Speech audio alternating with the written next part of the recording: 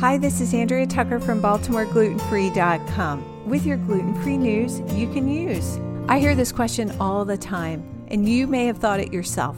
Why is gluten-free food so expensive? I remember when my family was first diagnosed going grocery shopping and being completely shocked at the cost of certain things like loaves of bread and other prepackaged food.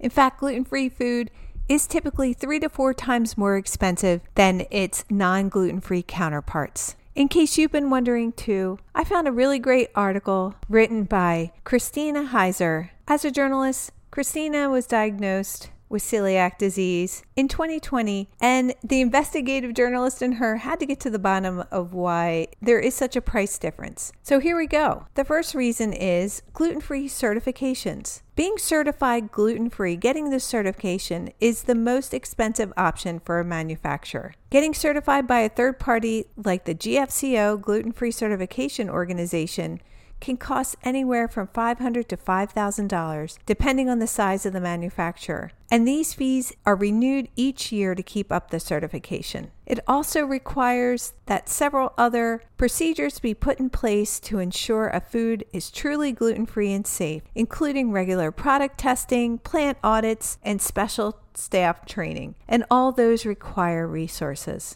Obviously, it's much less expensive for manufacturers to label their products gluten-free without having this third-party certification. When that happens, a manufacturer just has to confirm that their product is gluten-free through their own testing. Of course, there could be added expense that way by having to pay for extra space in a facility to process gluten-free products away from gluten-containing ones. Another major source of expense is raw ingredients. Many of the raw ingredients in gluten-free products like sorghum, brown rice, tapioca, amaranth, quinoa, and buckwheat cost more and aren't subsidized in the same way that wheat is. A lot of gluten-free products are also free from other allergens too, which can also drive up cost. Another source of expense is a shorter shelf life, and they often require freezer or refrigerator space to preserve freshness. This cold shelf space at supermarkets comes at a higher cost. The author lastly describes high demand as possibly contributing to the higher cost of gluten-free products. As the popularity of gluten-free diets has continued to soar, both for medical and non-medical reasons, supply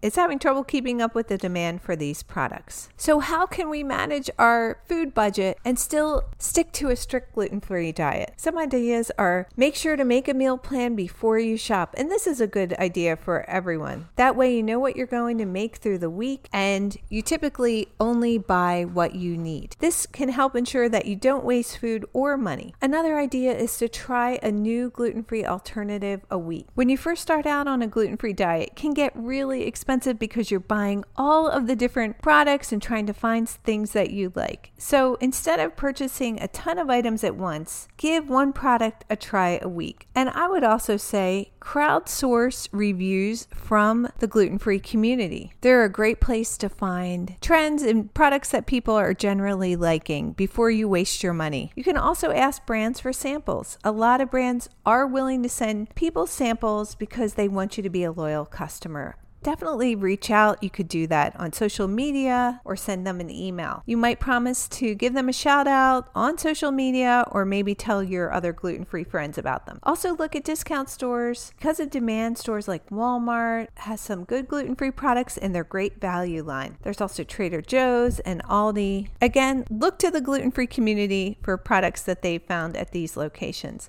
I like to find gluten-free products too at stores like TJ Maxx and Home Goods. Sometimes I can only find certain snacks and cookies there that I like. Sticking to a diet mostly of whole foods meaning foods that are 5 ingredients or less, typically fruits, vegetables, proteins, are also a good way to stick to a food budget. They're also more nutritious, and that's important for everyone, especially for people with celiac. Of course, baking your own desserts and breads is also a way to cut costs. I know when I've made bread at home, the loaves are big and fluffy and definitely last longer. What are your suggestions? I'd love to hear. Send me an email at contact@baltimoreglutenfree.com. I'd love to share with the community. And I'll have a link to the full article in today's show notes. And by the way, if you're listening on your Amazon Alexa, I know it can be challenging to find the show notes. So please head to Apple Podcasts or Spotify, or I'd be happy to send the link if you send me an email. Thanks so much for joining me here today, and I look forward to seeing you back here tomorrow.